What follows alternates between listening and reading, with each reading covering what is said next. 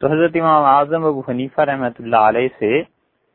ان کے شاگرد ابو مطیع رحمۃ اللہ علیہ یہ پوچھ رہے ہیں کہ فاخبرنی عن الایمان، آپ یہ ارشاد فرمائیے کہ ایمان کیا چیز ہے۔ تو اس سلسلے میں یہ حدیث ہے جو امام ابو حنیفہ رحمۃ اللہ علیہ کی روایت ہے، اور امام صاحب رحمۃ اللہ علیہ نے فرمایا کہ حدثنا علقمہ ابن مرثد، ہم سے یہ روایت بیان کی حضرت علقمہ بن مرثد رضی اللہ عنہ نے۔ تو امام ابو حنیفہ رحمۃ اللہ علیہ کے بعد اس حدیث کے دوسرے راوی یعنی امام ابو حنیفہ رحمۃ اللہ علیہ کے ایک طرح سے استاد یہ ہیں حضرت علقمہ بن مرثد حضرمی، اور طبقات ابن سعد میں اور طبقات خلیفہ میں اور امام بخاری رحمۃ اللہ علیہ نے اپنی تاریخ کبیر میں اور مختلف حضرات نے اپنی اپنی کتابوں میں ان کا ذکر کیا ہے۔ ابو حارث الکوفی انہوں نے حدیث بیان کی ہے بہت سے حضرات سے، اور ان سے بھی بہت سے حضرات نے حدیث بیان کی ہے۔ صحابہ کرام رضی اللہ عنہم کا آخری دور تھا، حضرت علقمہ رحمۃ اللہ علیہ نے بعض صحابہ کرام رضی اللہ عنہم کی زیارت کی ہے، لیکن ان کا شمار صغار تابعین میں ہوتا ہے، یعنی وہ لوگ جو عمر میں کم تھے۔ حافظ ذہبی رحمۃ اللہ علیہ نے ان کے حالات حضرت علقمہ رحمۃ اللہ علیہ کے سیر اعلام النبلاء کی 5ویں جلد میں بیان کیے ہیں، اور وہاں پہ حافظ ذہبی رحمۃ اللہ علیہ نے یہ لکھا ہے کہ حدث عنہ غیلان ابن جامع، ان سے حدیث بیان کرتے ہیں، روایت بیان کرتے ہیں غیلان بن جامع و ابو حنیفہ، اور امام ابو حنیفہ رحمۃ اللہ علیہ بھی ان سے حدیث بیان کرتے ہیں، والاوزاعی اور امام اوزاعی رحمۃ اللہ علیہ، شعبہ اور سفیان ثوری اور مسعر بن قدام اور مسعودی اور بہت سے دیگر محدثین بھی ان سے حدیث بیان کرتے ہیں۔ یہ حافظ ذہبی رحمۃ اللہ علیہ کا یہاں پر امام ابو حنیفہ رحمۃ اللہ علیہ کے متعلق یہ لکھنا سیر اعلام النبلاء میں کہ یہ حدیث میں شاگرد ہیں حضرت علقمہ رحمۃ اللہ علیہ کے، یہ دلیل ہے اس بات کی کہ امام ابو حنیفہ رحمۃ اللہ علیہ کو محدث مانا گیا، اور جو لوگ یہ کہتے ہیں کہ صرف 17 ہی احادیث آتی تھی، ظاہر ہے کہ انہوں نے سیر اعلام النبلاء دیکھی نہیں ہوگی، اور اس کے ساتھ ساتھ امام ابو حنیفہ رحمۃ اللہ علیہ سے بعد اور دوری اس نے مزید کام کیا ہوگا۔ امام ابو حنیفہ رحمۃ اللہ علیہ کی محدث ہونے کی حیثیت یہ ایک الگ مستقل موضوع ہے کہ وہ کتنے بڑے آدمی تھے حدیث کے معاملے میں، لیکن یہ حنبلی المسلک ہیں ذہبی رحمۃ اللہ علیہ، اور یہ اپنی کتاب میں اس بات کو لکھتے ہیں کہ علقمہ رحمۃ اللہ علیہ سے جن لوگوں نے حدیث کی روایت کی ہے ان میں حضرت امام ابو حنیفہ رحمۃ اللہ علیہ بھی شامل۔ یہ خود علقمہ رحمۃ اللہ علیہ ابراہیم نخعی رحمۃ اللہ علیہ کے شاگرد ہیں، اور سیدنا انس بن مالک رضی اللہ عنہ کے پوتے حفص بن عبید اللہ بن انس بن مالک رضی اللہ تعالی عنہم ان سے بھی یہ روایت بیان کرتے ہیں۔ زر ابن حبیش بہت بڑے حدیث کے آدمی ہیں، سوید ابن غفلہ، عامر شعبی رحمۃ اللہ علیہ جو تاریخ کے امام ہیں اور حدیث میں بھی بڑا مقام ہے ان کا، ان سب لوگوں سے انہوں نے روایات کو بیان کیا ہے۔ عبداللہ بن عباس رضی اللہ عنہما کے شاگرد مجاہد ابن جبر مکی، یہ علقمہ رحمۃ اللہ علیہ ان کے بھی شاگرد ہیں، اور انہوں نے ان سے روایت بیان کی ہے۔ مقاتل بن حجان اور ابو عبد الرحمن سلمی، یہ سب وہ لوگ ہیں جن کے یہ شاگرد ہیں علقمہ رحمۃ اللہ علیہ، اور خود علقمہ رحمۃ اللہ علیہ کے شاگردوں میں بڑے بڑے محدثین ہیں، ان میں سفیان ثوری ہیں، شعبہ ابن حجاج ہیں، ابو سنان زرارہ ابن مرہ شیبانی، اور عبد الرحمن بن عمر جن کو ہم عام طور پہ امام اوزاعی رحمۃ اللہ علیہ کے نام سے یاد کرتے ہیں، اور محمد بن ابان جوفی اور مصر ابن کدام، موسیٰ ابن عبیدہ ربزی اور امام ابو حنیفہ رحمۃ اللہ علیہ، یہ سب ان کے شاگردوں میں ہیں۔ تہذیب الکمال فی اسماء الرجال کی 20ویں جلد اگر آپ دیکھیں تو امام مزی رحمۃ اللہ علیہ نے امام ابو حنیفہ رحمۃ اللہ علیہ کو حدیث میں ان کا شاگرد مانا ہے۔ اور علقمہ رحمۃ اللہ علیہ کے متعلق امام نسائی رحمۃ اللہ علیہ نے کہا کہ وہ ثقہ آدمی تھے، قابل اعتماد تھے، اور کتاب الثقات میں ابن حبان رحمۃ اللہ علیہ نے بھی یہی ذکر کیا ہے، اور انہوں نے کہا کہ علقمہ رحمۃ اللہ علیہ جو تھے یہ قابل اعتماد لوگوں میں سے تھے، حدیث میں ان کا اعتبار ہے، ان پہ اعتماد کیا جاتا ہے۔ بہت زیادہ جنہوں نے جرح کی ہے، انہوں نے کہا کہ قیس ابن مسلم اور علقمہ ابن مرثد یہ مرجعی تھے، لیکن مرجعی ہونے کا معنی یہ نہیں ہے کہ حدیث میں ترک کیے گئے، بلکہ مرجعی ہونے کا مطلب وہ ہے جو اس سے پہلے مرجعہ کی تشریح میں گزر چکا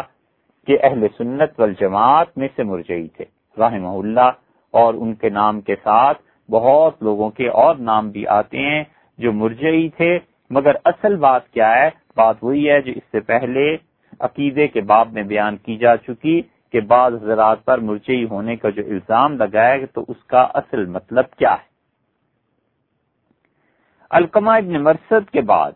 امام ابو حنیفہ رحمۃ اللہ علیہ پہلے راوی، ان کے بعد علقمہ، اور علقمہ کے بعد آتا ہے نام یحییٰ ابن یعمر رحمۃ اللہ علیہ کا، اور یحییٰ ابن یعمر رحمۃ اللہ علیہ جو تھے یہ حضرت عبداللہ بن عمر رضی اللہ عنہما کے شاگرد ہیں، اور فقیہ تھے، بہت بڑے قاری تھے قرآن کریم کے، اور حدیث میں حضرت ابو ذر غفاری رضی اللہ عنہ اور حضرت عمار بن یاسر رضی اللہ عنہ سے روایت کرتے ہیں۔ اسی طرح حضرت عائشہ، حضرت ابو ہریرہ، حضرت عبداللہ ابن عباس، حضرت عبداللہ بن عمر رضی اللہ تعالی عنہم، ان سب سے یہ روایت کرتے ہیں، کبھی تو براہ راست اور کبھی کسی واسطے سے،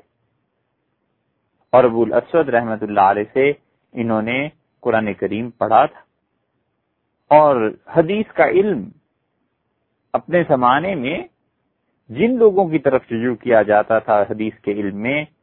ان میں سے یہ ایک تھے۔ امام ابو داؤد رحمۃ اللہ علیہ نے ان سے حضرت عائشہ رضی اللہ عنہ کی روایات کی جو نفی کی ہے تو براہ راست سننے کی نفی کی ہے، وگرنہ ان سے اور طرح سے روایات ثابت ہیں۔ ان کے بہت بڑے کارناموں میں سے ایک یہ گنا جاتا ہے کہ انہوں نے قرآن کریم پر نقطے لگائے، کیونکہ قرآن جب لکھا جاتا تھا تو اس زمانے کے رسم الخط کے مطابق بعض جگہوں پہ نقطے نہیں لگائے جاتے تھے، لیکن بعد کے رسم الخط کے مطابق لگائے جاتے تھے، تو انہوں نے قرآن کریم میں رسم الخط میں یحییٰ ابن یعمر رحمۃ اللہ علیہ نے نقطے لگائے، اور یہ بہت بڑی نیکی تھی ان کی جو قیامت تک کے لیے ان کے نامہ اعمال میں شامل۔ حجاج ابن یوسف نے ان سے کسی معاملے میں انتقام لیا تھا اور انہیں ہٹا دیا تھا، پھر اس کے بعد یہ مختلف شہروں میں چلتے رہے، جاتے رہے، یہاں تک کہ پھر انہیں ایک جگہ کا قاضی مقرر کیا گیا تھا، تو قتیبہ نے انہیں ہٹا دیا تھا، اور الزام ان پر لوگوں نے یہ لگایا تھا کہ یہ منصف پیتے ہیں۔ منصف کا مطلب یہ ہے کہ یہ کسی بھی چیز کے رس کو، انگور، کھجور، اس کو ابالتے ہیں، حتیٰ کہ وہ آدھا رہ جاتا ہے تو یہ اس کو پی لیتے ہیں،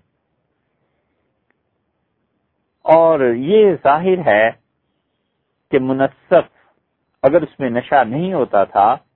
تو اس کا پینا جائز تھا، لیکن لوگوں نے بہرحال ان پر الزام لگایا، اور انہیں خلافت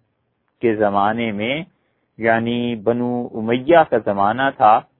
اور انہیں اپنے عہدے سے ہٹا دیا گیا تھا، لیکن یہ الزام جن لوگوں نے لگایا تھا ان کا حال بھی کچھ اچھا نہیں ہوا، اس لیے کہ جو آدمی جھوٹ بولتا ہے اللہ تعالیٰ کبھی کبھی اس کی سزا دنیا میں بھی دے دیتے۔ تو یحییٰ ابن یعمر رحمۃ اللہ علیہ،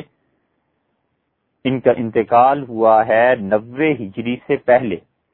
تو اس کا مطلب ہے کہ امام ابو حنیفہ رحمۃ اللہ علیہ کا انتقال ہوا ہے 150 میں، امام صاحب رحمۃ اللہ کی ولادت ہوئی ہے 80 ہجری میں، تو یحییٰ بن یعمر رحمۃ اللہ علیہ سے براہ راست نہیں بلکہ ایک واسطے سے امام ابو حنیفہ رحمۃ اللہ علیہ روایت بیان کرتے ہیں۔ تو یہ دو شخص ہیں، ایک علقمہ ابن مرثد، ان کے بعد یحییٰ ابن یعمر، اور ان کے بعد حضرت عبداللہ بن عمر رضی اللہ عنہ آ جاتے ہیں۔ تو ابو مطیع رحمۃ اللہ علیہ نے علم کلام کا یہ سوال حضرت سے کیا اور کہا کہ حضرت یہ بتائیے ایمان کیا ہے۔ امام ابو حنیفہ رحمۃ اللہ علیہ کو بہت زیادہ دلچسپی تھی عقیدے سے،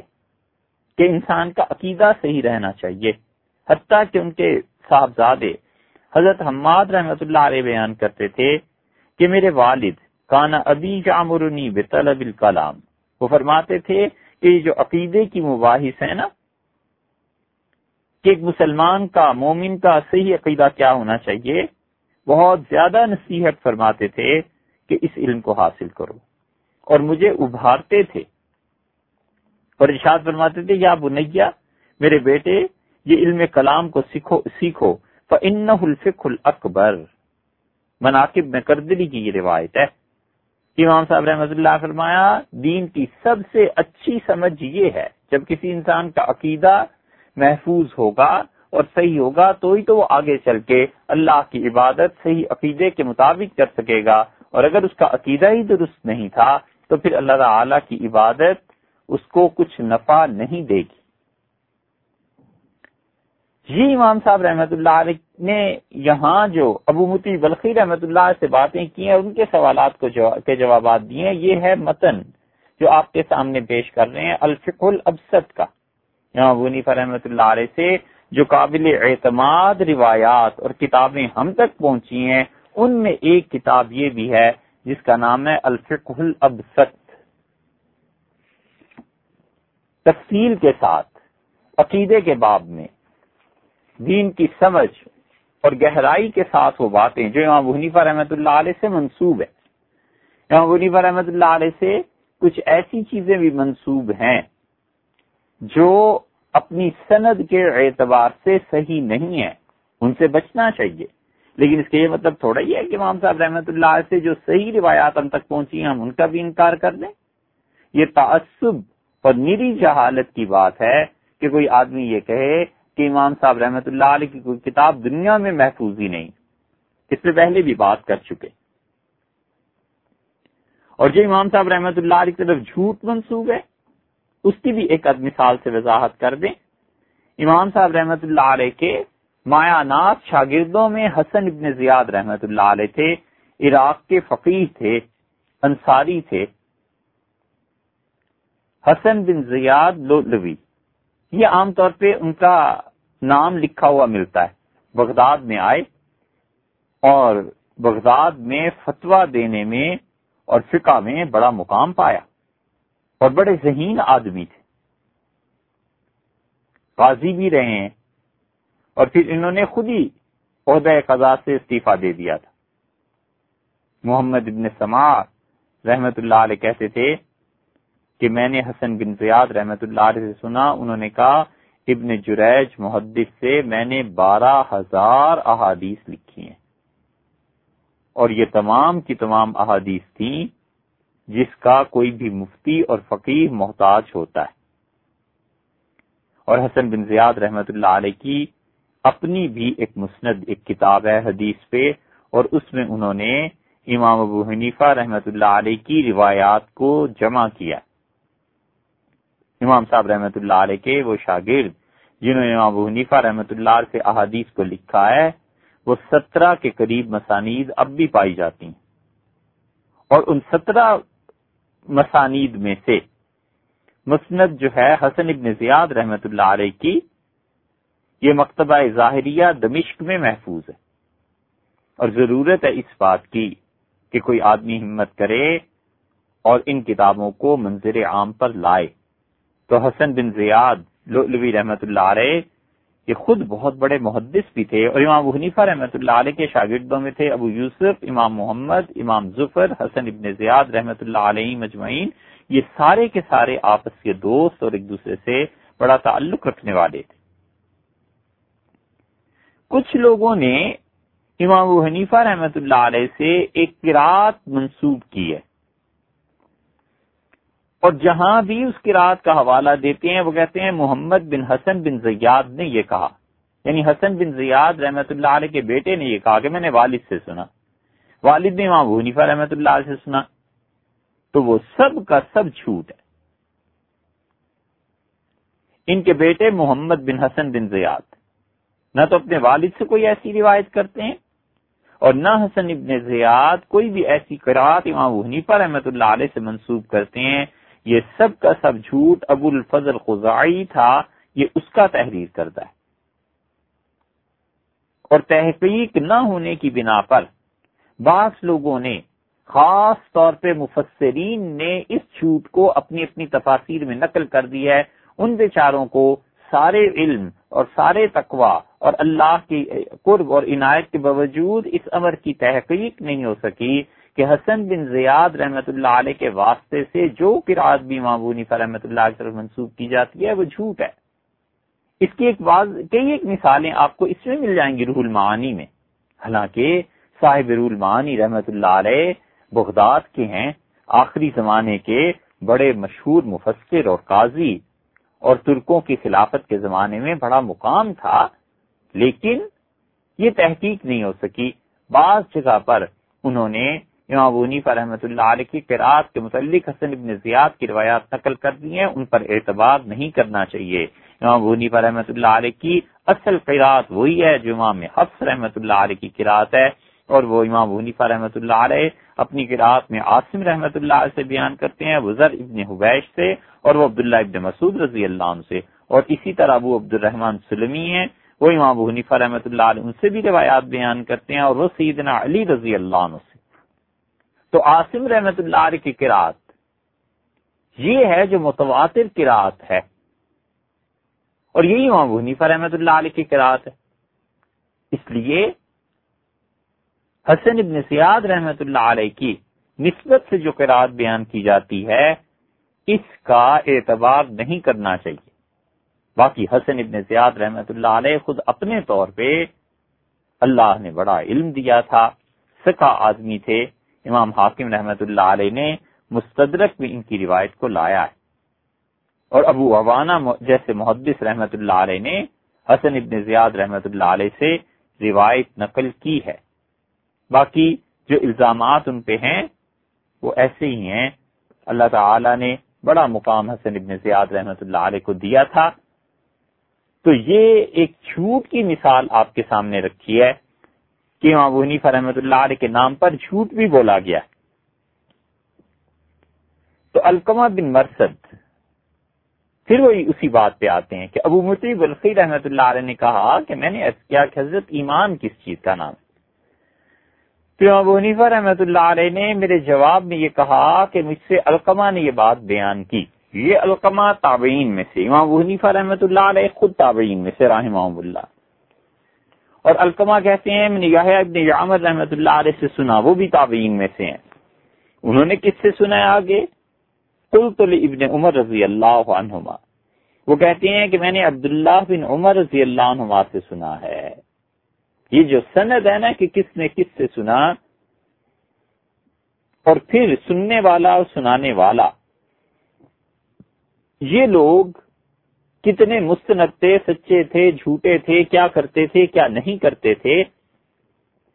یہ سب کی سب باتیں اسلام کی خصوصیات میں سے ہیں۔ کوئی ایسا نہیں ہے جس نے کبھی یہ دعویٰ کیا ہو کہ میں نے سیدنا موسیٰ علیہ الصلوۃ والسلام سے تورات سنی، یا مجھ سے پہلے میرے اساتذہ نے یوں سنی اور آج میں یوں لکھ رہا ہوں۔ کوئی دنیا میں ایسا نہیں ہے جس نے کہا ہو کہ سیدنا مسیح علیہ الصلوۃ والسلام سے انجیل میں نے سنی براہ راست پر میں اسے لکھتا ہوں، یا میرے استادوں نے سنی یا ان کے اساتذہ نے سنی۔ یہ جتنی بھی چیزیں ہیں جس کی بنیاد پر مذہب قائم ہے، اگر اس مذہب کا داعی واقعی اللہ کی طرف سے تھا تو اس کے شاگردوں نے، پھر اس کے شاگردوں نے، پھر ان کے شاگردوں نے آگے کو کوئی چیز لکھ لی ہو، یہ صرف اسلام کی خصوصیات میں سے ہے، یہ سند کہیں نہیں ہے۔ ابو مطیع بلخی نے لکھا ہے۔ ابو مطیع بلخی نے کس سے سنا تھا؟ امام ابو حنیفہ رحمۃ اللہ سے۔ امام ابو حنیفہ رحمۃ اللہ کے متعلق تصور کیا جا سکتا ہے کہ وہ جھوٹ بولتے تھے، اور وہ بھی عقیدے میں؟ انہوں نے علقمہ سے سنا، علقمہ کہتے ہیں میں نے یحییٰ بن یعمر سے سنا، وہ کہتے ہیں میں نے عبداللہ بن عمر رضی اللہ عنہما سے پوچھا تھا۔ یہ سب کے سب لوگ ثقہ تھے، ہیرے تھے، ایک سے بڑھ کر ایک تھا، سوائے عبداللہ بن عمر رضی اللہ عنہما کے کہ وہ تو ان سب سے بڑھ کے تھے، انہیں حضور اقدس صلی اللہ علیہ وسلم کی صحبت طیبہ کا شرف حاصل تھا۔ تو یحییٰ بن یعمر رحمۃ اللہ علیہ نے کہا کہ میں نے حضرت سے پوچھا عبداللہ بن عمر رضی اللہ عنہما سے کہ اخبرنی عن الدین ما ہوا، حضرت دین کے بارے میں مجھے بتائیے، عقیدہ کیا چیز ہے؟ تو عبداللہ بن عمر رضی اللہ عنہما نے مجھ سے کہا کہ یحییٰ علیک بالایمان، ایمان سب سے زیادہ ضروری چیز ہے، اسے سیکھو، اس کا علم حاصل کرو۔ میں نے عرض کیا کہ فاخبرنی عن الایمان ما ہوا، حضرت پھر ایمان کے بارے میں بتائیے کہ ایمان کس چیز کا نام ہے، ایمان کس کو کہتے ہیں؟ چھوٹے چھوٹے سوالات ہیں جیسے بچہ اپنے استاد سے کرتا ہے، اور یہی حال عقیدے کا ہونا چاہیے کہ بال برابر، ذرہ برابر اس میں فرق نہ آئے، اور وہی عقیدہ رہے جس عقیدے کو اللہ نے نبی کریم صلی اللہ علیہ وسلم کو دیا اور اس کے ساتھ مبعوث فرمایا، اور رسول اللہ صلی اللہ علیہ وسلم نے صحابہ کرام رضی اللہ عنہ کو سکھایا۔ تو عرض کیا کہ حضرت ایمان کیا چیز ہے یہ بتائیے۔ تو یحییٰ بن یعمر رحمۃ اللہ علیہ کہتے ہیں کہ فأخذ بیدی فانطلق بی الی شیخ، عبداللہ بن عمر رضی اللہ عنہ نے میرا ہاتھ پکڑ لیا اور لے کے چل پڑے، اور ایک بڑے صحابی تھے رضی اللہ عنہ، بوڑھے تھے، تو فقعد بی الی جنبہ، عبداللہ بن عمر رضی اللہ عنہ نے مجھے اس صحابی رضی اللہ عنہ کے پہلو میں بٹھا دیا۔ اب عبداللہ بن عمر رضی اللہ عنہ جس بھی صحابی رضی اللہ عنہ کے پاس لے کے گئے ہوں اس کی تحقیق نہیں ہو سکی، مگر جو بھی صحابی تھے رضی اللہ عنہ سچے تھے، صحیح تھے، خاص طور پہ صحابہ کرام رضی اللہ عنہ کے زمانے میں عقیدہ بڑی شائع اور عام چیز تھی، اسلام کا بالکل آغاز کا ابتدائی دور تھا، ہر شخص دوسرے کے متعلق پوچھتا تھا کہ فلاں کا کیا عقیدہ ہے، مسلمان ہے، کافر ہے، کیا نہیں ہے۔ عقیدے ہی کی تو بنیاد تھی جس پہ رسول اللہ صلی اللہ علیہ وسلم مبعوث فرمائے گئے تھے۔ اور عبداللہ ابن عمر رضی اللہ عنہ صغار صحابہ رضی اللہ عنہ میں گنے گئے، اس لیے کہ رسول اللہ صلی اللہ علیہ وسلم کے انتقال کے وقت جو بچے جوان تھے، 15-20 برس جن کی عمر تھی، یہ لوگ چھوٹے عمر کے اعتبار سے چھوٹے صحابہ رضی اللہ عنہ ہیں، اور جو عمر کے اعتبار سے بڑے صحابہ کرام رضی اللہ عنہ تھے، جیسے سیدنا علی رضی اللہ عنہ تھے، تو ان کی عمر حضور اقدس صلی اللہ علیہ وسلم کے انتقال کے وقت 32-35 برس ایسے ہی تھی، اور حضرت ابو بکر رضی اللہ عنہ کی عمر، وہ نبی کریم صلی اللہ علیہ وسلم کے انتقال کے وقت 60 برس سے زیادہ کے تھے، اور حضرت عمر رضی اللہ عنہ رسول اللہ صلی اللہ علیہ وسلم کے انتقال کے وقت 50 برس کے تھے تقریباً۔ تو یہ جو عمر میں بڑے صحابہ کرام رضی اللہ عنہ تھے، انہیں بڑا کہا جاتا ہے، اور جو چھوٹے تھے عمر کے اعتبار سے انہیں چھوٹے صحابہ رضی اللہ عنہ میں شمار کرتے ہیں، جیسے عبداللہ ابن عمر ہیں، حضرت ابو سعید ہیں، حضرت ابو ہریرہ ہیں رضی اللہ تعالی عنہم، عمریں ان کی کم تھیں، باقی اپنی بڑائی کے اعتبار سے عبداللہ ابن عمر اور حضرت ابو ہریرہ رضی اللہ عنہم وغیرہ کا کون مقابلہ کر سکتا ہے؟ تو ایک بڑی عمر کے صحابی رضی اللہ عنہ کے پاس یحییٰ کہتے ہیں مجھے حضرت لے گئے اور مجھے ان کے پہلو میں بٹھا دیا اور عرض کیا کہ حضرت ان ھذا یسألنی عن الایمان، یہ لڑکا یحییٰ مجھ سے ایمان کے بارے میں کہتا ہے کہ ایمان کیا ہے۔ والشیخ کان من شہد بدرا مع رسول اللہ صلی اللہ علیہ وسلم، اور یہ وہ صحابی رضی اللہ عنہ تھے جو حضور اکبر صلی اللہ علیہ وسلم کے ساتھ بدر میں شامل تھے۔ بدر میں نبی کریم صلی اللہ علیہ وسلم کے ساتھ 1300 سے زیادہ صحابہ کرام رضی اللہ عنہم تھے۔ اب ان میں سے یہ کون سے تھے کوئی تحقیق نہ بھی ہو تو بھی جب وہ بدری تھے تو اللہ نے بدر والوں کے بارے میں تو اصولی اور قاعدے اور ضابطے کے اعتبار سے یہ بات فرما دی کہ بدر والوں تم جو چاہے آج کی بات کرو، میں نے تم سب کو معاف کیا۔ تو بدری صحابہ رضی اللہ عنہ بڑے اکابر صحابہ کرام رضی اللہ عنہ میں شامل ہوتے ہیں۔ اور عرض کیا کہ حضرت یہ یحییٰ مجھ سے پوچھتا ہے کہ ایمان کیا ہے۔ پھر عبداللہ ابن عمر رضی اللہ عنہ نے کہا کہ یحییٰ میں رسول اللہ صلی اللہ علیہ وسلم کے پاس بیٹھا ہوا تھا، ان کی خدمت مبارکہ میں حاضر تھا، اور یہ جو بدری صحابی ہیں رضی اللہ عنہ یہ بھی اس موقع پہ موجود تھے۔ تو گویا عبداللہ ابن عمر رضی اللہ عنہ نے بجائے اس کے کہ یحییٰ کو تنہائی میں جواب دیتے، ان بدری صحابی رضی اللہ عنہ کے پاس حاضر ہوئے تاکہ یہ بھی اس بات پر گواہ رہیں۔ تو میں حضور اکبر صلی اللہ علیہ وسلم کی خدمت میں حاضر تھا اور یہ بدری صحابی رضی اللہ عنہ بھی اس وقت موجود تھے۔ تو اس مجلس میں اچانک ایک لڑکا آیا، حسن اللمہ، لمبے بال رکھے ہوئے تھے، بہت خوبصورت گیسو تھے، بہت خوبصورت بال تھے، متعممن، پر پگڑی باندھی بھی تھی، نحسبہ من رجال البادیہ، اور ہم یہ سمجھے کہ یہ قرب و جوار کے کسی گاؤں کے رہنے والے ہوں گے، پہچانا نہیں ہم نے۔ ایک روایت میں آتا ہے کہ وہ لڑکا آیا حضرت داہیہ رضی اللہ عنہ کی شکل و صورت میں، اور جبریل امین عام طور پر رسول اللہ صلی اللہ علیہ وسلم کی خدمت میں حضرت داہیہ رضی اللہ عنہ کی صورت میں آیا کرتے تھے۔ یہی حدیث ہے جو حدیث جبریل کے نام سے مشکات میں آئی ہے، اور بھی بہت جگہ آئی ہے، ہر کتاب میں حدیث یہ مل جائے گی تقریباً۔ حدیث کی جتنی امہات ہیں، بڑی بڑی کتابیں ہیں، ہر ایک میں کہیں پوری، کہیں آدھی، کہیں کوئی حصہ، کہیں کوئی حصہ اس حدیث کا مل جائے گا۔ تو عبداللہ ابن عمر رضی اللہ عنہ نے کہا کہ یہ لڑکا جو آیا تو ہم سمجھے کہ کہیں یہاں دیہات میں رہتا ہوگا، قریب سے یعنی آیا ہے۔ دوسری جگہ آیا ہے بہت سفید لباس اس نے پہن رکھا تھا،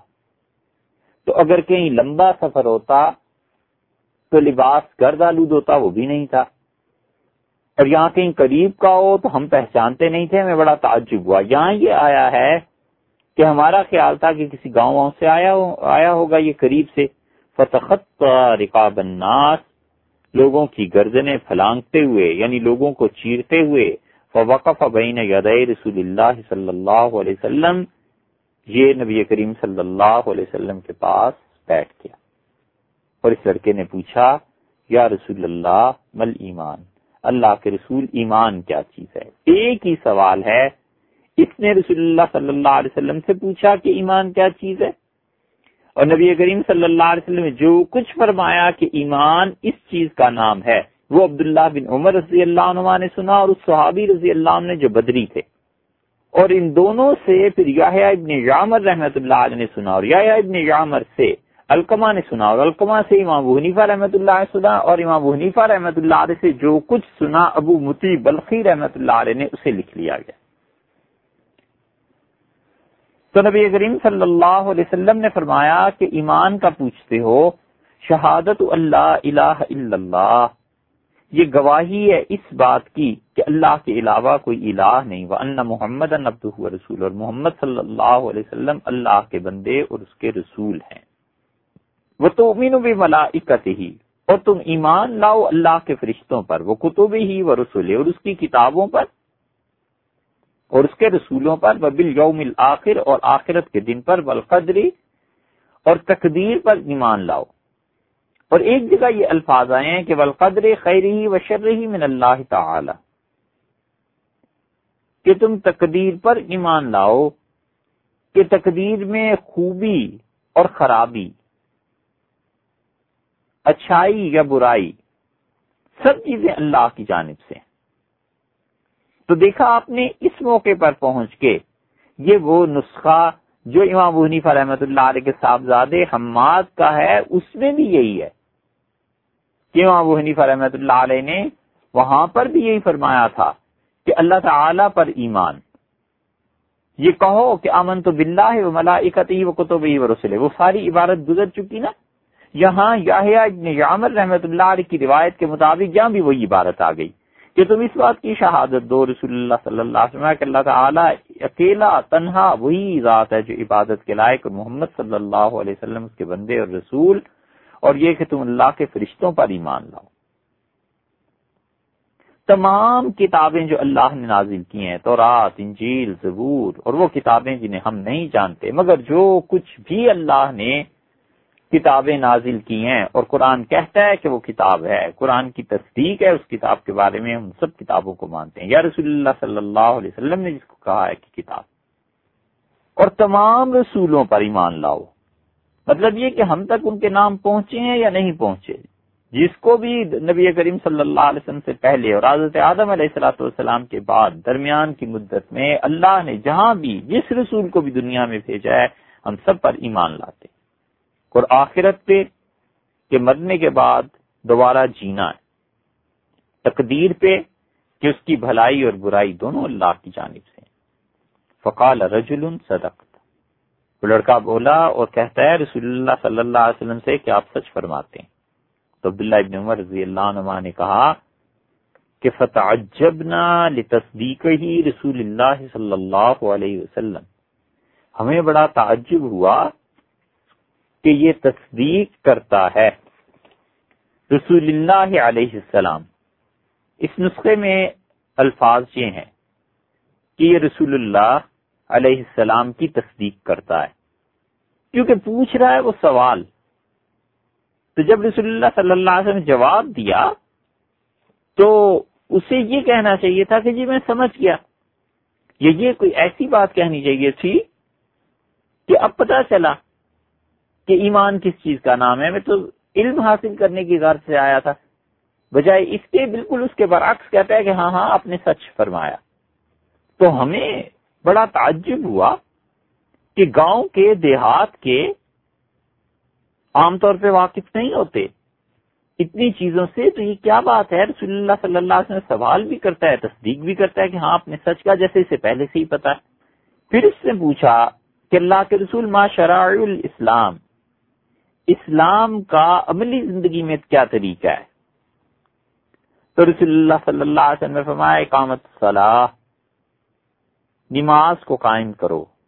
وایتاء الزکاۃ، اور زکوٰۃ کا دینا، وصوم رمضان، اور رمضان کے روزے، وحج البیت، اور گھر کا طواف کرنا، حج کرنا، والاغتسال من الجنابۃ، اور مرد و عورت پر کسی پر جب غسل واجب ہو جائے تو اس کو کرنا، یہ اسلام ہے۔ تو رسول اللہ صلی اللہ علیہ وسلم نے طہارت اور پاکیزگی سے لے کے حج تک کے سارے ارکان کا ذکر فرما دیا کہ یہ اسلام ہے۔ نماز کا قائم کرنا، زکوٰۃ کا دینا، وہ صوم رمضان، اور رمضان کے روزے رکھنا، وحج البیت، اور گھر کا حج کرنا، اللہ کے گھر میں حاضری دینا، والاغتسال من الجنابۃ، اور ناپاکی کی حالت کو دور کرنے کے لیے نہانا۔ یہ ہے اسلام۔ ایمان الگ ہو گیا، اسلام الگ ہو گیا۔ ایمان نام ہو گیا اس عقیدے کا جس عقیدے پر ایک مومن انسان کو قائم رہنا ہے، اور اسلام نام ہو گیا اس عملی زندگی کا جو کچھ کہ ہم کو کرنا ہے۔ اسی لیے بزرگ کہتے ہیں کہ ایمان اندر سے چلتا ہے۔ اساتذہ ہمارے کہتے تھے ایمان دل سے چلتا ہے اور جسم کے اعضاء کی طرف آتا ہے، ہاتھ پاؤں ان کی طرف، اور اسلام باہر سے چلتا ہے، ہاتھ پاؤں سے، عمل کرنے سے، اور اندر کی طرف جاتا ہے، یعنی اندر جو عقیدہ ہے اس عقیدے کی ظاہر میں تصدیق یہ اسلام کرتا ہے۔ تو اس نے پھر کہا صدقتا، آپ سچ کہتے ہیں۔ فتعجبنا لقولہ بتصدیق رسول اللہ صلی اللہ علیہ وسلم، ہمیں بڑا تعجب ہوا کہ یہ رسول اللہ صلی اللہ علیہ وسلم کی تصدیق کرتا ہے اور کہتا ہے نبی کریم صلی اللہ علیہ وسلم سے کہ ہاں ہاں آپ سچ فرماتے ہیں، اور ایسے تصدیق کر رہا تھا جیسے کہ وہ اسے پہلے سے جانتا ہے، اسے پتا ہے. اور یا پھر اس لفظ کو یہ پڑھا جائے کہ کأنہ یعلمہ، جیسے کہ وہ رسول اللہ صلی اللہ علیہ وسلم کو تعلیم دے رہا ہے، اس طرح تصدیق کر رہا تھا. پھر اس سے تیسرا سوال کیا اور کہا یا رسول اللہ مل احسان، اللہ کے رسول یہ فرمائیے احسان کس چیز کا نام ہے، نیکی کس چیز کا نام ہے؟ تو رسول اللہ صلی اللہ علیہ وسلم نے فرمایا ان تعمل للہ کأنک تراہ، اللہ تعالی کے لیے ایسے عمل کر جیسے کہ تو اسے دیکھ رہا ہے. اللہ کی ایسی عبادت، اللہ کی ایسی اطاعت، اللہ تعالی کے ساتھ ایسا تعلق ہو کہ ہر نیکی کرتے وقت اللہ تمہارے لیے حاضر ہو کہ تم گویا اللہ کو دیکھ رہے ہو، اور اگرچہ تم دیکھنا بھی رہے ہو تو وہ تو تمہیں دیکھ ہی رہا ہے. یہ ہے احسان. یہ احسان کا لفظ جو یہاں پر آیا ہے، یہی وہ چیز ہے احسان جو بعد کے زمانے میں سلوک، تصوف اس نام سے مشہور ہو گیا. وگرنہ جس چیز کو قرآن نے تزکیہ کہا ہے اور رسول اللہ صلی اللہ علیہ وسلم نے اس کو احسان کہا ہے، اور بعد کے دور میں تصوف اس کا نام پڑ گیا ہے، یہ سب چیزیں ایک ہی ہیں، نام مختلف ہے. تو انہوں نے پوچھا تو رسول اللہ صلی اللہ علیہ وسلم نے بتایا کہ اپنے اعمال میں اتنا اخلاص پیدا کرو گویا کہ تم اللہ کو دیکھ رہے ہو، اور اگر تم نہ بھی دیکھ رہے ہو تو اللہ تو تمہیں دیکھ رہا ہے. پھر اس نے کہا صدقتا، آپ صحیح کہتے ہیں، آپ سچ فرماتے ہیں. 3 سوال ہو گئے، ایمان کیا ہے، اسلام کیا ہے اور احسان کیا ہے. چوتھا سوال اس نے کیا اور کہا اللہ کے رسول یہ بھی فرما دیجئے یا رسول اللہ متی الساعہ، اللہ کے رسول قیامت کب آ رہی ہے، قیامت کب آئے گی. 1500 سال پہلے اس نے سوال کیا اور رسول اللہ صلی اللہ علیہ وسلم نے اس کا جواب دیا اور ارشاد فرمایا فَمَا الْمَسْئُولُ عَنْهَا بِأَعْلَمَ مِنَ السَّائِلِ، میں جو مسئول ہوں، میں جو سوال پوچھا جا رہا ہوں، میں جس سے جواب مانگا جا رہا ہے، اس کا علم اور جو سوال کر رہا ہے، جو پوچھ رہا ہے، اس کا علم قیامت کی گھڑی کے بارے میں برابر ہے. رسول اللہ صلی اللہ علیہ وسلم نے یہ کیوں نہیں فرما دیا کہ مجھے نہیں معلوم؟ اتنا لمبا جملہ جو ارشاد فرمایا کہ فَمَا الْمَسْئُولُ عَنْهَا بِأَعْلَمَ مِنَ السَّائِلِ، یہ فرما دیتے نہیں معلوم. کمال ہے فصاحت اور بلاغت کا. رسول اللہ صلی اللہ علیہ وسلم نے یہ الفاظ کہہ کے گویا قیامت تک کے لیے اس سوال و جواب کا باب بند کر دیا کہ قیامت تک جو بھی پوچھے گا قیامت کب آ رہی ہے، اور جو بھی جواب دے گا پوچھنے والے کا اور جواب دینے والے استاد اور شاگرد، سائل اور مسئول دونوں کا علم برابر ہے. کسی کو کچھ پتا نہیں. وہ گھڑی اللہ نے اتنی مخفی رکھی ہے، اتنی پوشیدہ اور چھپا کر رکھی ہے کہ کسی کو اس کا علم نہیں دیا. ثم کفا، وہ آدمی، وہ لڑکا اٹھا، مڑا اور لوگوں کے درمیان سے جب نکل گیا، نظر نہیں آیا،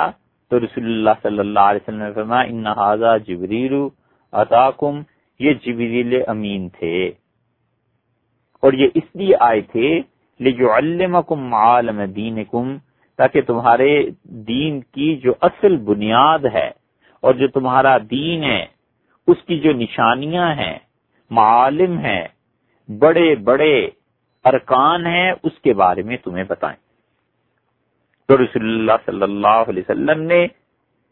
جس چیز کا نام دین ہے اس کو 3 چیزوں کے مجموعے پر اطلاق فرمایا. 3 چیزوں کے مجموعے کا نام دین بتایا ہے. ایک ایمان، دوسرے اسلام، تیسرے احسان. تو یہ تین چیزوں کا مجموعہ رسول اللہ صلی اللہ علیہ وسلم نے بتایا دین یہ ہے۔ اس سے معلوم ہوتا ہے کہ سب سے پہلے ایمان، اس کے بعد عملی زندگی میں وہ کام جن کے ذریعے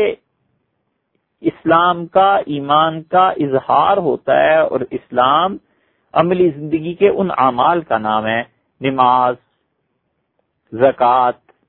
روزہ اور حج۔ یہ چاروں چیزیں رسول اللہ صلی اللہ علیہ وسلم نے ارشاد فرمائی، اور پانچویں چیز طہارت۔ یہ حدیث امام ابو حنیفہ رحمۃ اللہ علیہ نے سنا دی۔ ابو مطیع کہتے ہیں کہ میں نے حضرت سے جب یہ حدیث سن لی تو میں نے کہا فَإِذَا اسْتَيْقَنَ بِهَذَا وَأَقَرَّ فَهُوَ مُؤْمِنٌ، جب کوئی آدمی ان باتوں کو اپنا لے اور اسے یقین ہو کہ یہ سب باتیں درست ہیں اور اس کا اقرار بھی کرے، تو حضرت کیا وہ مومن ہے؟ ارشاد فرمایا نعم، ہاں وہ مومن ہے۔ اذا اقر بہذا فقد اقر بجملۃ الاسلام وهو مؤمن، جب کوئی شخص ان باتوں کا اقرار کرتا ہے تو وہ در حقیقت اسلام کو اپنا دین مانتا ہے اور وہ مومن ہے۔ امام ابو حنیفہ رحمۃ اللہ علیہ نے ابو مطیع رحمۃ اللہ علیہ کے اس سوال کے جواب میں یہ بتا دیا کہ ہر وہ شخص جس کا ایمان ان چیزوں پر ہے وہ آدمی مومن ہے۔ ابو مطیع رحمۃ اللہ علیہ کہتے ہیں کہ میں نے پھر عرض کیا کہ اذا انکر لشیء من خلقہ، اگر کوئی شخص یہ کہتا ہے اللہ کی کسی بھی مخلوق کے بارے میں، مثلا جانور ہیں، انسان ہیں، فرشتے، یعنی اللہ کی کوئی بھی مخلوق ہے، کسی بھی کے بارے میں بھی وہ یہ کہتا ہے کہ لا ادری من خلق ھذا، مجھے نہیں پتا اس کو کس نے پیدا کیا ہے، جانوروں کو کس نے پیدا کیا ہے، کیڑے مکوڑوں کو کس نے پیدا کیا ہے، اللہ کی مخلوق میں سے ادنا چیز، مکھی اور مچھر سے بھی کم درجے کی چیز، اور بڑی سے بڑی چیز ہاتھی اور گینڈا، کوئی بھی چیز دے لی جائے، اس کے بارے میں وہ جب یہ کہتا ہے کہ مجھے نہیں پتا اس کا خالق کون ہے، تو آپ اس کے بارے میں کیا فتویٰ دیں گے؟ امام صاحب رحمۃ اللہ علیہ فرمایا فَإِنَّهُ قَدْ كَفَرَ بالتحقیق بلا شبہ، بغیر کسی شک و شبہ کے اس آدمی نے جب یہ کہا کہ مجھے نہیں پتا کس نے پیدا کیا ہے، تو اس نے کفر کا ارتکاب کیا، لقولہ تعالی، اس لیے کہ اللہ تعالی نے فرمایا کہ اللہ خالق کل شیء، ہر چیز کا خالق اللہ ہے۔ یہ اصل میں رد ہے امام صاحب رحمۃ اللہ علیہ کے زمانے میں ان جہمیوں کا اور ان گمراہ فرقوں کا جو یہ کہتے تھے کہ کیڑے مکوڑے اور یہ چھوٹی چھوٹی چیزیں یہ خود بخود پیدا ہو جاتی ہیں، ان کا کوئی خالق نہیں ہے۔ تو بغیر کسی کا نام لیے یہاں پر امام ابو حنیفہ رحمۃ اللہ فرمایا وہ کفر کا کام کرتا ہے، کفر کی بات کہتا ہے، کفر کے کا کلام کرتا ہے، کفر کا ارتکاب کرتا ہے، جو کہتا ہے کہ مجھے ان چیزوں کے بارے میں نہیں پتا کہ کس نے انہیں پیدا کیا۔ یہ کون لوگ تھے؟ عقیدے کے آغاز میں ان لوگوں کے نام گزر گئے، اور یہ وہ لوگ تھے جن گمراہوں پر جب حضرت امام باقر رحمۃ اللہ علیہ نے تنقید فرمائی تو انہوں نے فرمایا کہ اچھا وہ کہتا ہے کہ انہیں میں نے پیدا کیا ہے، تو اس سے پوچھو جتنوں کو تم نے پیدا کیا ہے ان میں کتنے مذکر ہیں، کتنے مؤنث ہیں۔ وہ تحقیق اور باتیں گزر چکی۔ امام صاحب رحمۃ اللہ علیہ نے انہی پر رد فرمایا اور فرمایا اگر کوئی شخص یہ کہتا ہے کہ فلاں چیز کے بارے میں مجھے نہیں معلوم اسے کس نے پیدا کیا، تو کفر کا ارتکاب کرتا ہے۔ فَكَأَنَّهُ قَالَ لَهُ خَالِقٌ غَيْرُ اللَّهِ، امام صاحب رحمۃ اللہ علیہ مزید وضاحت کر کے کہا کہ گویا کہ وہ یہ کہنا چاہتا ہے کہ اس چیز کا خالق اللہ کے علاوہ کوئی اور ہے۔ تو ظاہر بات ہے کہ جب وہ یہ کہے گا کہ مجھے اس کے خالق کا نہیں پتا، یعنی اللہ تو ہے نہیں، تو آخر کسی نے تو پیدا کیا ہے نا، میں اگرچہ نہ جانتا ہوں لیکن اللہ کے علاوہ کسی اور نے پیدا کیا ہے، تو خدا کے ساتھ شرک کر رہا ہے۔ وَكَذَلِكَ إِذَا قَالَ، اور امام ابو حنیفہ رحمۃ اللہ علیہ نے اپنی بات کو بڑھایا آگے اور ارشاد فرمایا کہ یہ اسی طرح ہے جیسے کوئی یہ کہتا ہے کہ لا عالم ان اللہ تعالی فرض علیہ الصلاۃ والصیام، کوئی شخص یہ کہتا ہے کہ مجھے نہیں پتا کہ اللہ نے مجھ پر نماز فرض کیا ہے یا روزہ فرض کیا ہے، مجھے نہیں معلوم، تو ایک عقل مند، وہ دیوانہ نہیں ہے اور بالغ ہے، بچہ نہیں ہے اور صحت مند ہے، مریض نہیں ہے، بقائمی ہوش و حواس، جبکہ نماز اور روزہ اس پہ فرض ہیں، وہ کہتا ہے مجھے نہیں پتا اللہ نے مجھ پہ نماز فرض کیا یا روزہ فرض کیا، میں نہیں جانتا ان چیزوں کو.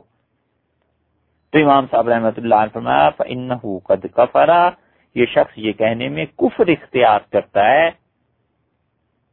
لقول اللہ تعالی، اس لیے کہ اللہ نے قرآن میں کہا ہے کہ اقیموا الصلاۃ وآتوا الزکاۃ، لوگوں نماز پڑھو اور زکات دو، ولقولہ تعالی کتب علیکم الصیام، اور اللہ نے قرآن کریم میں یہ کہا ہے کہ روزے تم پر فرض کیے گئے ہیں، ولقول اللہ عز وجل، اور اللہ نے یہ فرمایا ہے کہ سبحان اللہ حین تمسون، تمام تسبیح پاکیزگی کا بیان کرنا یہ اللہ ہی کے لیے ہے. جب شام ہوتی ہے اس وقت بھی خدا کی پاکی بیان کرو، یعنی عصر اور مغرب کو پڑھو. وحین تصبحون، اور جب صبح ہوتی ہے تو اس وقت بھی اللہ کی پاکی کو بیان کرو. فجر کی نماز، وَلَهُ الْحَمْدُ فِي السَّمَاوَاتِ وَالْأَرْضِ وَعَشِيًّا، اور اللہ ہی کے لیے تعریف ہے، ہر وہ چیز جو آسمانوں میں ہے اور زمین میں ہے اللہ ہی کی تعریف کرتی ہے. وَعَشِيًّا، میرے بندو میری تعریف کرو جب تم عشاء کی نماز ادا کرو. وحین تظہرون، اور جب تم ظہر کی نماز ادا کرو. تو امام صاحب رحمت اللہ علیہ نے قرآن کریم کی اس آیت سے گویا پانچوں نمازوں کے فرض ہونے کا فرمایا، پھر اس سے پہلی جو آیت تھی دوسری، اس سے روزے کا فرض ہونا فرمایا. ان 5 اوقات میں نماز کا فرض ہونا، اس سے پہلی آیت میں روزے کا فرض ہونا، اس سے بھی پہلی آیت میں زکوٰۃ کا فرض ہونا، یہ ساری چیزیں امام صاحب رحمۃ اللہ علیہ نے قرآن سے ثابت کی یا بتائیں، اور فرمایا کہ اگر کوئی شخص یہ کہتا ہے کہ مجھے نہیں پتا روزہ فرض ہے یا نہیں، نماز فرض ہے یا نہیں، تو وہ تو دیکھو ان تمام آیات کا انکار کرتا ہے اور ظاہر ہے کہ یہ کفر ہے. ابو مطیع بلخی رحمۃ اللہ علیہ نے 7واں سوال کیا اور عرض کیا کہ اگر کوئی شخص یہ کہتا ہے کہ اومن بہذہ الآیہ، یہ جتنی آیات قرآن کریم کی امام ابو حنیفہ رحمۃ اللہ علیہ سنا رہے ہیں، میں ان سب آیتوں کو مانتا ہوں، ولا عالم تاویلہا ولا عالم تفسیرہا، لیکن مجھے اس کی تفسیر نہیں پتا، تو کیا یہ شخص مومن رہے گا؟ اب اس بات کی وضاحت کے لیے آپ دیکھیے، مثلا یہ جو آیت ہے نا کہ اللہ نے فرمایا ہے کہ صبح شام اللہ کی تسبیح بیان کرو. اب ایک شخص کے سامنے یہ آیت پڑھی ہے، اسے نہیں پتا کہ تسبیح سے مراد یہاں پہ نماز ہے، اور اللہ نے فرمایا خدا کی حمد بیان کرتی ہے ہر وہ چیز جو آسمانوں میں ہے اور زمین میں ہے، عشاء میں اور ظہر میں. تو عشاء کا ترجمہ رات سے اور ظہر کا ترجمہ بھری دوپہر سے یا سپہر، سورج کے ڈھلنے کے وقت سے. تو جب آپ یہ کہیں گے کہ سورج کے ڈھلتے وقت بھی خدا کی تسبیح، خدا کی حمد ہوتی ہے، رات عشاء میں خدا کی حمد ہوتی ہے، اور شام صبح اس وقت خدا کی تسبیح بیان ہوتی ہے، تو وہ کہتا ہے آیتوں کو تو میں مانتا ہوں، اس کا کون انکار کرتا ہے، لیکن مجھے نہیں پتا کہ اس سے مراد نماز ہے، تو کیا وہ کافر ہو جائے گا؟ امام ابو حنیفہ رحمۃ اللہ نے فرمایا فإنہ لا یکفر، وہ کافر نہیں ہوگا. یا پھر اسے مجہول سے پڑھیے کہ فإنہ لا یکفر، کہ اس کی تکفیر نہیں کی جائے گی، اسے کافر نہیں کہا جائے گا. لأنہ مؤمن بالتنزیل، اس لیے کہ خدا کی کتاب کو تو وہ مانتا ہے. وَإِنْ كَانَ هُوَ مُخْطِئٌ فِي التَّفْسِيرِ، اگرچہ تفسیر میں اس نے خطا کی، غلطی کی، علم حاصل کرنا چاہیے تھا نہیں کیا، یہ اس کی غلطی ہے، لیکن تم یہ کہو کہ وہ انسان کافر ہو گیا تو کافر نہیں ہوگا، اس لیے کہ کافر تو جب ہو جب خدا کی کتاب کا انکار کرے. 7واں سوال کیا ابو مطیع بلخی رحمۃ اللہ علیہ نے اور کہا لو اقر بجملۃ الاسلام فی ارض الشرک، حضرت یہ فرمائیے کہ وہ آدمی جو کسی ایسی جگہ پیدا ہوا جہاں ہر طرف مشرک تھے، کافر تھے،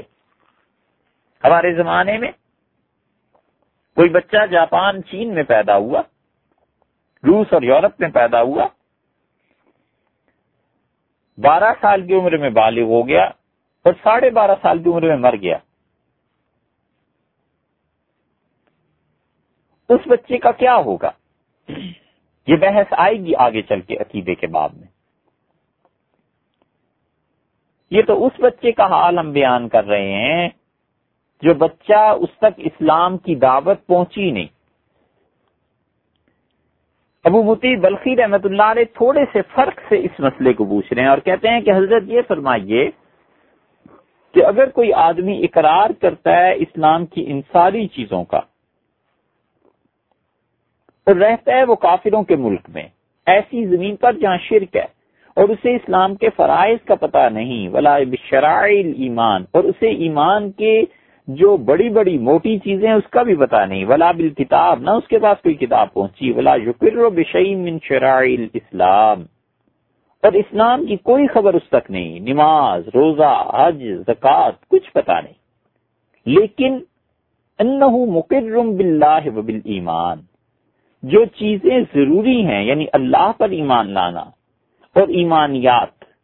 ان چیزوں کو وہ مانتا ہے، باقی اسے کچھ پتہ نہیں ہے، اور اس حال میں مر جائے اہو وہ مومن، کیا وہ مومن ہے؟ امام صاحب رحمۃ اللہ نے فرمایا ہاں وہ مومن ہے، اس لیے کہ اللہ کو مانتا ہے، عقیدے کو مانتا ہے۔ یہ کہہ کے امام صاحب رحمۃ اللہ علیہ نے کہ وہ مومن ہے، فرق کر دیا ایمان اور اسلام کے درمیان۔ انہوں نے بتا دیا کہ بھئی ایمان تو اس عقیدے کا نام ہے جو تمہارے اندر ہے، اگرچہ اس تک اسلام کی کوئی بات نہیں پہنچی، نماز اس نے نہیں سیکھی، روزہ اس کو نہیں پتا، حج اس نے نہیں کیا، لیکن اس کے اندر جو عقیدہ ہے وہ سارے کا سارا اسلام کے مطابق ہے، تو بس وہ مومن ہے۔ ابو مطیع بلخی رحمۃ اللہ علیہ نے 8واں سوال کیا اور انہوں نے کہا وَلَمْ يَعْلَمْ شَيْئًا، اسے دین کی کسی چیز کے بارے میں خبر نہیں، ہمسایوں سے حسن سلوک کرنا، ماں باپ کا ادب کرنا، چھوٹوں پر شفقت کرنا، یتیموں کی پرورش کرنا،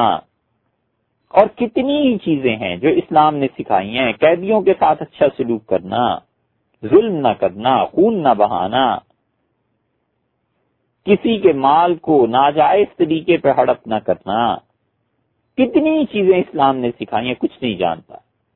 وَلَمْ يَعْمَلْ بِهِ، اور اس نے اس پہ عمل بھی نہیں کیا، إِلَّا أَنَّهُ يُقِرُّ بِالْإِيمَانِ فَمَاتَ، سوائے اس کے کہ وہ اللہ کی تصدیق کرتا ہے، اللہ کی ذات و صفات کو مانتا ہے، فرشتوں کو مانتا ہے، قیامت کو مانتا ہے، باقی اور اسے کوئی خبر نہیں ہے۔ اگر اس حال میں مر جائے تو حضرت آپ اس پہ کیا فتویٰ دیتے ہیں؟ امام صاحب رحمۃ اللہ نے فرمایا ہوا مومن، وہ مومن ہے۔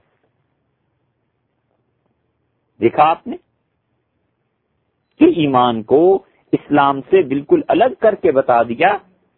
کہ ایمان الگ چیز اور اسلام الگ چیز۔ اس سے ہمیں حکم ثابت ہوتا ہوا نظر آتا ہے اور مل جاتا ہے، اس سے ثابت ہو جاتا ہے اس شخص کا حکم جو مومن ہے لیکن گناہ گار ہے، ساری زندگی نماز نہیں پڑھی، تمام عمر اس نے ایک سجدہ نہیں کیا اللہ کے سامنے، حج بھی نہیں کیا، زکوٰۃ نہیں دی، روزے نہیں رکھے، لیکن کسی نے کہا کہ اللہ کے متعلق کیا ہے؟ وہ کہتا ہے جی اللہ ایک ہے۔ اس نے پوچھا رسول اللہ صلی اللہ علیہ وسلم، اس نے کہا بالکل اللہ کے رسول تھے، آخری نبی تھے علیہ الصلوۃ والسلام، قیامت اسی کا آنی ہے، بالکل اللہ کے ہاں جواب دینا ہے۔ تو یہ مومن کتنا ہی گناہ گار کیوں نہ ہو، عملی زندگی میں اسلام سے کتنا ہی دور کیوں نہ ہو، لیکن جہاں تک عقیدے کا تعلق ہے اس کا عقیدہ درست ہے تو وہ مومن ہے۔ یہ ہے کمال امام ابو حنیفہ رحمۃ اللہ علیہ کا کہ ہر چیز کو اس کا حق دیا ہے اور ہر بات کو اس کے اپنے اصل مقام تک رکھا ہے۔ یہ نہیں ہے کہ ان پہ بھی فتویٰ لگا دیں کہ یہ سب کافر ہو گئے، گناہ کار ہے تو کافر ہوا، اس لیے کہ گناہ بڑے سے بڑا بھی ہو وہ ایمان کو ختم نہیں کرتا۔ ایمان ایک الگ چیز ہے، اسلام ایک الگ چیز ہے۔ ہاں یہ الگ بات ہے کہ کسی گناہ کی نحوست ایسی پڑے کہ خود اللہ اس انسان کے ایمان کو سلب کر لے اور ایمان کو چھین لے، یہ ایک الگ بات ہے۔ اس گناہ کی نحوست پڑی تو ایمان اس کا زائل ہو گیا، لیکن اس گناہ نے براہ راست اس کے ایمان کو نقصان نہیں پہنچایا، وجہ اس کی یہ کہ ایمان عقیدے کا نام ہے اور اس انسان کا عقیدہ محفوظ تھا۔ اگرچہ عمل محفوظ نہیں تھا اور وہ اللہ کی معصیت پر مبنی تھا۔ ابو مطیع رحمۃ اللہ علیہ نے پھر پوچھا کہ اچھا حضرت یہ بتا دیجئے کہ ایمان میں کیا چیزیں ضروری ہیں؟ تو اب امام صاحب رحمۃ اللہ عنہ فرمایا کہ تشہد اللہ الہ الا اللہ وحدہ لا شریک لہ، اس بات کا اقرار کرو کہ اللہ تعالی ایک ہے، اس کا کوئی شریک نہیں ہے۔ وتشہد بملائکتہ، اور تم اس کا بھی اقرار کرو، شہادت دو، گواہی دو کہ اللہ کے فرشتے ہیں، ایک مخلوق ہے وہ کتب ہی، اور اللہ نے کچھ کتابوں کو نازل کیا ہے وہ رسول ہی، اور اللہ تعالی نے اپنے رسولوں کو بھیجا ہے، انبیاء علیہ الصلوۃ والسلام کو بھیجا ہے، اور جنت ہی و نار ہی، اور جنت کی بھی گواہی دو اور جہنم کی بھی کی ہیں، وقیامت ہی، اور قیامت کی گواہی بھی دینا کہ قیامت برپا ہونی ہے، وخیر ہی و شر ہی، اور اس بات کی کہ خیر اور شر دونوں اللہ کی طرف سے ہیں، یعنی تقدیر کی، تو اب تم مومن ہو۔ یہ ہے وہ بات جو فقہ ابسط میں ابو مطیع بلخی رحمۃ اللہ علیہ نے کہی۔ آگے بھی چل رہا ہے سلسلہ، لیکن یہ وہ مقام آ گیا جس مقام تک آنا مقصود تھا کہ یہ تینوں حضرات اس بات پر جمع ہو گئے۔ امام ابو حنیفہ رحمۃ اللہ علیہ کے بیٹے حماد بن ابی حنیفہ رحمۃ اللہ علیہ، انہوں نے بھی الفقہ الاکبر میں امام ابو حنیفہ رحمۃ اللہ علیہ سے یہی روایت بیان کی کہ امام صاحب رحمۃ اللہ علیہ نے کہا کہ ایمان کا آغاز، ابتدا، پہلا عقیدہ یہ ہے کہ واللہ تعالی واحد، اللہ ایک ہے، لا من طریق العدد، گنتی کے اعتبار سے نہیں ایک، ولیکن من طریق انہ لا شریک لہ، اس طرح سے مانو کہ اللہ کا کوئی شریک نہیں۔ اور پھر امام صاحب رحمۃ اللہ علیہ نے سورہ اخلاص کو دلیل کے طور پہ تلاوت فرمایا۔ یہاں دیکھ لیجئے تو ابو مطیع بلخی رحمۃ اللہ علیہ کے ہم یہی بات آ گئی کہ تم گواہی دو کہ اللہ تعالیٰ ایک ہے، اور اس کے فرشتوں کی اور رسولوں کی علیہ الصلوۃ والسلام، اور کتابوں کی اور فلاں چیز کی اور فلاں چیز کی۔ اور یہی بات امام طحاوی رحمۃ اللہ علیہ نے کہی کہ ہم جس چیز پر اور جس عقیدے پر جی رہے ہیں تو یہ ہے کہ ہم اللہ تعالی کی وحدانیت کا اقرار کرتے ہیں کہ اللہ تعالی کی ذات وحدہ لا شریک ہے، کہ وہ اکیلی ہے اور اللہ کا کوئی شریک نہیں ہے، ولا شیء مثلہ، اور کائنات کی کوئی چیز اللہ جیسی نہیں ہے، ولا شیء یعجزہ، اور کوئی چیز اللہ کو ہرا نہیں سکتی، مجبور نہیں کر سکتی، عاجز نہیں کر سکتی، ولا الہ غیرہ، اور اللہ کے علاوہ عبادت کے کوئی لائق نہیں ہے۔ تو یہ ہے وہ عقیدہ کہ اللہ کی توحید کا قائل ہونا مسلمان کا پہلا فرض ہے۔ تو ایک شخص اگر اللہ ہی کو نہیں مانتا تو یہ تو بات کی ہے۔ اس لیے پہلے ہم نے دلائل دیے تھے کہ اللہ تعالیٰ کی ذات ہے، عقلاً بھی اور نقلاً بھی، اور اس کے بعد اب دوسرا مسئلہ یہ شروع ہوتا ہے کہ اللہ تعالیٰ کی جب ذات ہے تو وہ کتنے خدا ہیں؟ معاذ اللہ، ایک ہے، دو ہیں، 32 کروڑ ہیں، کتنے آخر خدا ہیں؟